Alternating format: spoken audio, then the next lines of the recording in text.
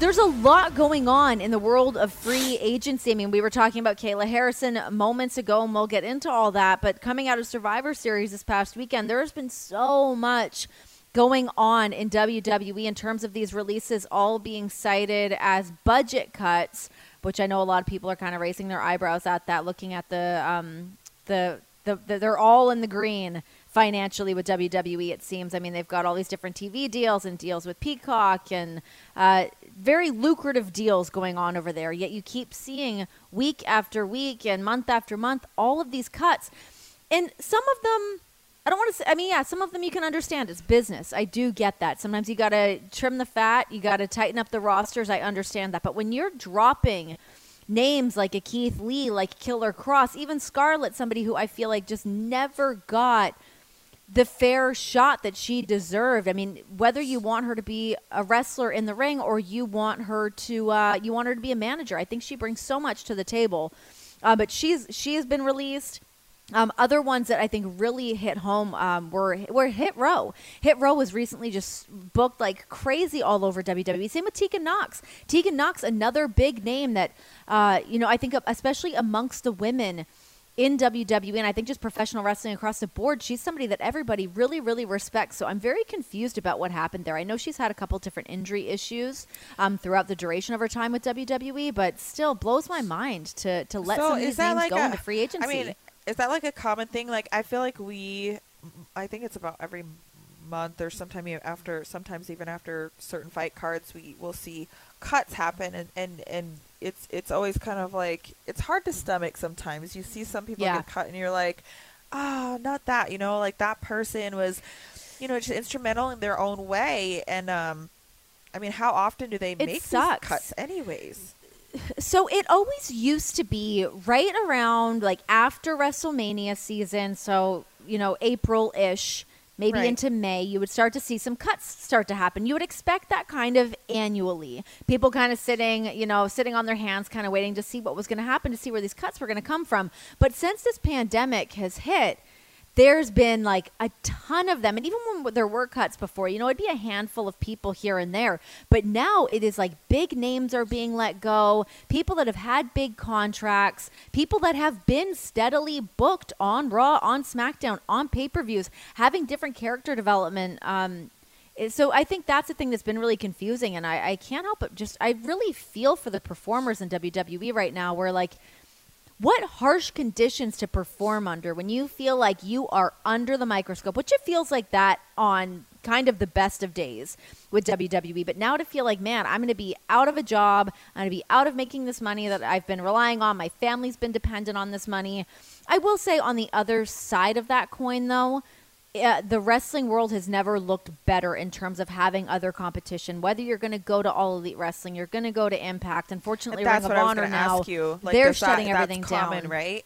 Kind of like UFC, like Cyborg, for instance, right? When she got cut, she just found a home in Bellator, and she's really happy there. So, I mean, that happens a lot. And for some people, that really works out. But as these cuts are becoming more and more frequent, not everyone's going to get picked up by these other promotions. Right. So it seems like at first it was like, okay, cool, I'll jump over here and can still make okay money. Okay, I can jump over here. But when independent wrestling kind of died for a bit during the pandemic, there was nowhere for people to go. They couldn't go do signings. They obviously weren't going to do independent wrestling shows. So they really got rocked financially, I would imagine. I mean, I feel like this has been such a huge lesson of like, damn, save your money and find ways to invest it in different ways. Because if you're living paycheck to paycheck with that WWE money, that could put you in a really scary spot.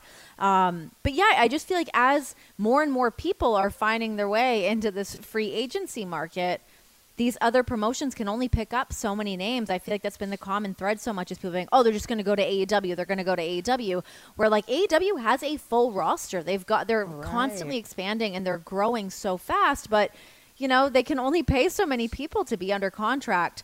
So I think trying to find other ways to make some money. And I will say people have been pretty successful by, dabbling into some other forms of entertainment, whether it's jumping on Twitch, using their social media. That's one thing coming out of WWE and in pro wrestling, is a social media aspect of it. People can really bump up their numbers. Same with Twitch. I know you can make a lot of money on there. And the fan base is so loyal. If you're a fan of somebody, you're going to kind of follow them, no matter what they're up to. So I think trying to find ways to still stay in the public eye in a certain way and sort of wait for those other opportunities to come up. But I just feel for the performers to go out there and feel like, oh my God, if I drop a word in this promo or I screw up something in this match that somebody doesn't like, am I going to be next on the chopping block? Like, that's just not conducive for having great performances, I don't think.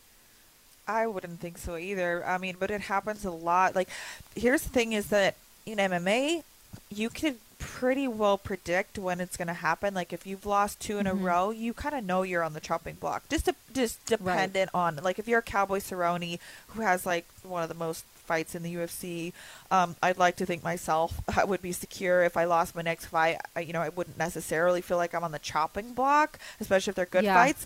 But a lot of fighters are, and it's kind of the understanding. But, like, how does that work in the pro wrestling world? I mean, do you kind of know, or is there like a cue? No. So it depends, because there's so many different people and there's so many different roles that people can play within WWE, whether you're a valet, whether you're working matches, there's different, whether you're on Raw, SmackDown, there's 205 Live, there's, then the Cruiserweight division, then they've got NXT. So there are different pockets for people to be in, but now that we're seeing big names be released, like Bray Wyatt being released from his contract, I think that probably rocked a lot of people's worlds, wondering like, damn, if he can get cut, I can get cut. Somebody like Keith Lee, somebody like Killer Cross, these guys that have just been on the up and up. But then there's also just been like weird dropping the ball in terms of like Adam Cole. His contract just ran out. His contract ran out, and he was like the number 1 top performer at NXT, and now he's moved over to AEW, and he didn't have to wait the 90 days of non-compete. He could just show up on TV that week, which he did, and like what an impact he was able to have by being able to do that. But yeah, it's a scary world out there right now for people in WWE, just wondering when those cuts are going to come. It sucks. But listen, speaking of making moves. Yeah. On Unlocking the Cage on Friday, you just mentioned Chris Cyborg, but she told Jimmy Smith that she wants to see you make a move over to Bellator to reunite with the Strikeforce family. Let's give a listen to that. I don't know how many fights Miesha Tate have her contract. I believe I was going to be winning if she's finished her contract and see the option she has. I think she can make much money outside. And she didn't see. Sometimes you're like this, but when you open, whoa, you see a lot of things. But I believe she can be welcome to all the Strikeforce at Bellator and be doing great fights. She's a star. And I'm happy she coming back, as a mommy and compete. And she have a lot of fans. And I think the future is going to be big for her, but I believe she's her contract finished and see the options have. Miesha, what's your reaction to Cyborg saying she wants to see you over in Bellator? Is that something you would ever entertain after going from one championship back now to UFC? I don't know what your contract is like at UFC, but is that something you'd ever entertain? Well, gosh, I honestly planned on, I just saw it as like I'm, finishing my career with the UFC because I don't want to do this forever. I came back with that 2-year mindset. Like, this is what I'm going to do for the next 2 years, and that's it. So I don't plan on leaving the UFC for sure. But the one thing is like, I just want to make sure it's really like, I have to sacrifice so much to get into these fights, and my family does too. I just want it to really be worth it for everybody. So I've got to make the most out of everything. So I have no intention of leaving the UFC for sure, but I definitely need to start winning more fights. I mean, I'm 1-for-1 right now, because I want the extra money because I'm not going to do it forever, and I want to be able to put funds away because my kids want to go to college, whatever. It's like a short career. Think about it. I mean, we're done usually if you're lucky by the time you're 40. So I'm trying to stack away money for the future, not just for right now. I'm not just trying to buy fancy cars. Yep. Like, I'm looking at like, what can I do for my kids in their future? So, yeah, I doubt I would ever leave the UFC, to be honest. I don't see that happening.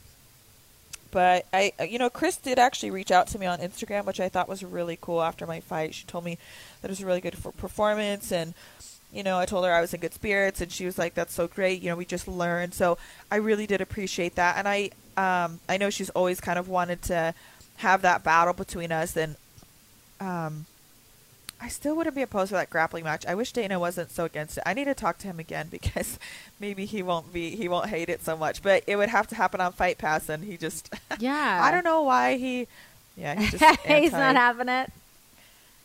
No, he's just not having it. He didn't like it when I brought it up the first time, so we'll see. Well, while we're talking free agency and making that bag, I mean, you want to talk a little money. Kayla Harrison's got those $1 million purses she is cleaning up right now. What do you think that Kayla Harrison should do? Where would you like to see her land? Oh, gosh. Well, ultimately, I'd love to see her come over to the UFC and fill out the 145-pound division. I think a fight between her and Norma Dumont would be great, and obviously, it's exciting to think about her and Amanda, but it's also weird because if you look deeper into that, they're teammates and they train together, and I guess I would never expect, teammates to fight each other. And the other fight that would obviously so appealing is her and Cyborg. I mean, Cyborg has really only lost, other than a very early loss in her career, was like a heel hook or something funny and weird, and we just kind of dismissed that, but only really lost to Amanda. But Kayla is a much different style matchup, and also just as big of a woman, just as big and strong.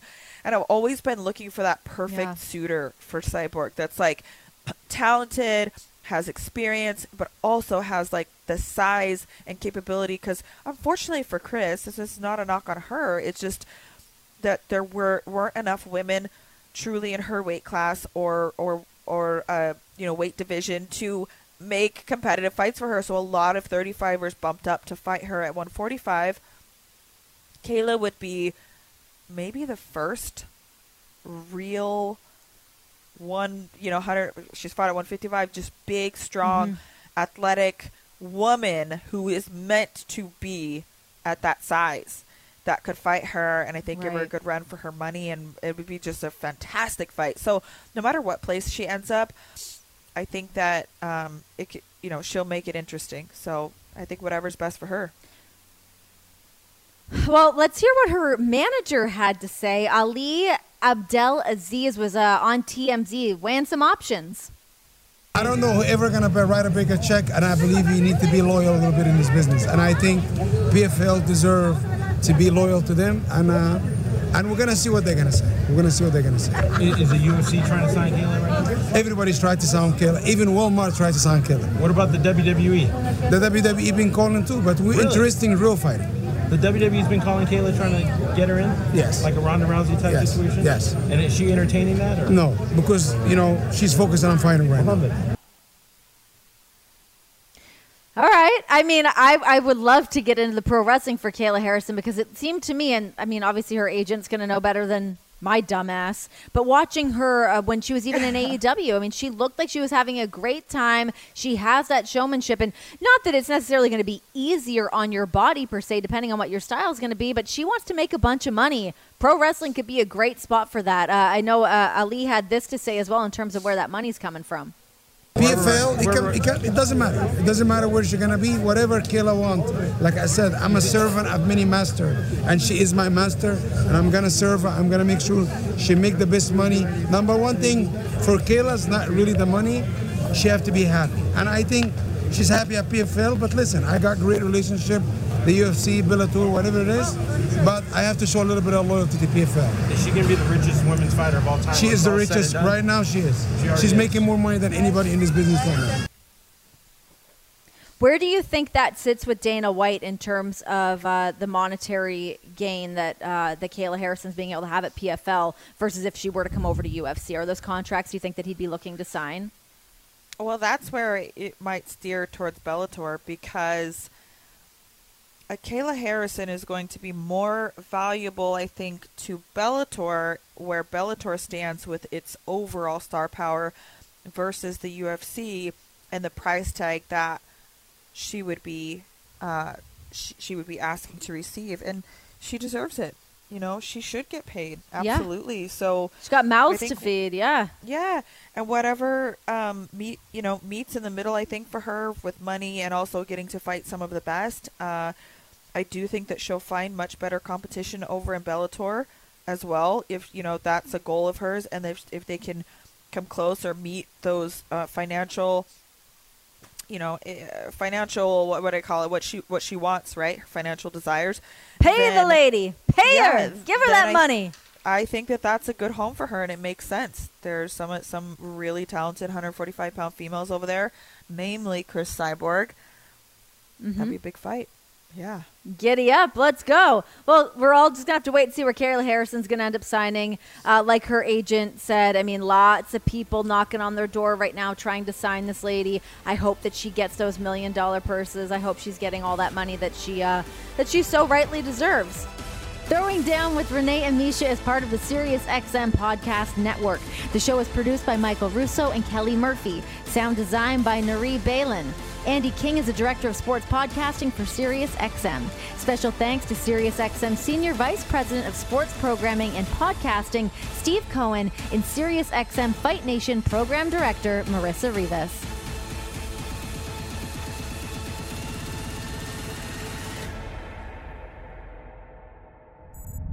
SiriusXM Podcasts.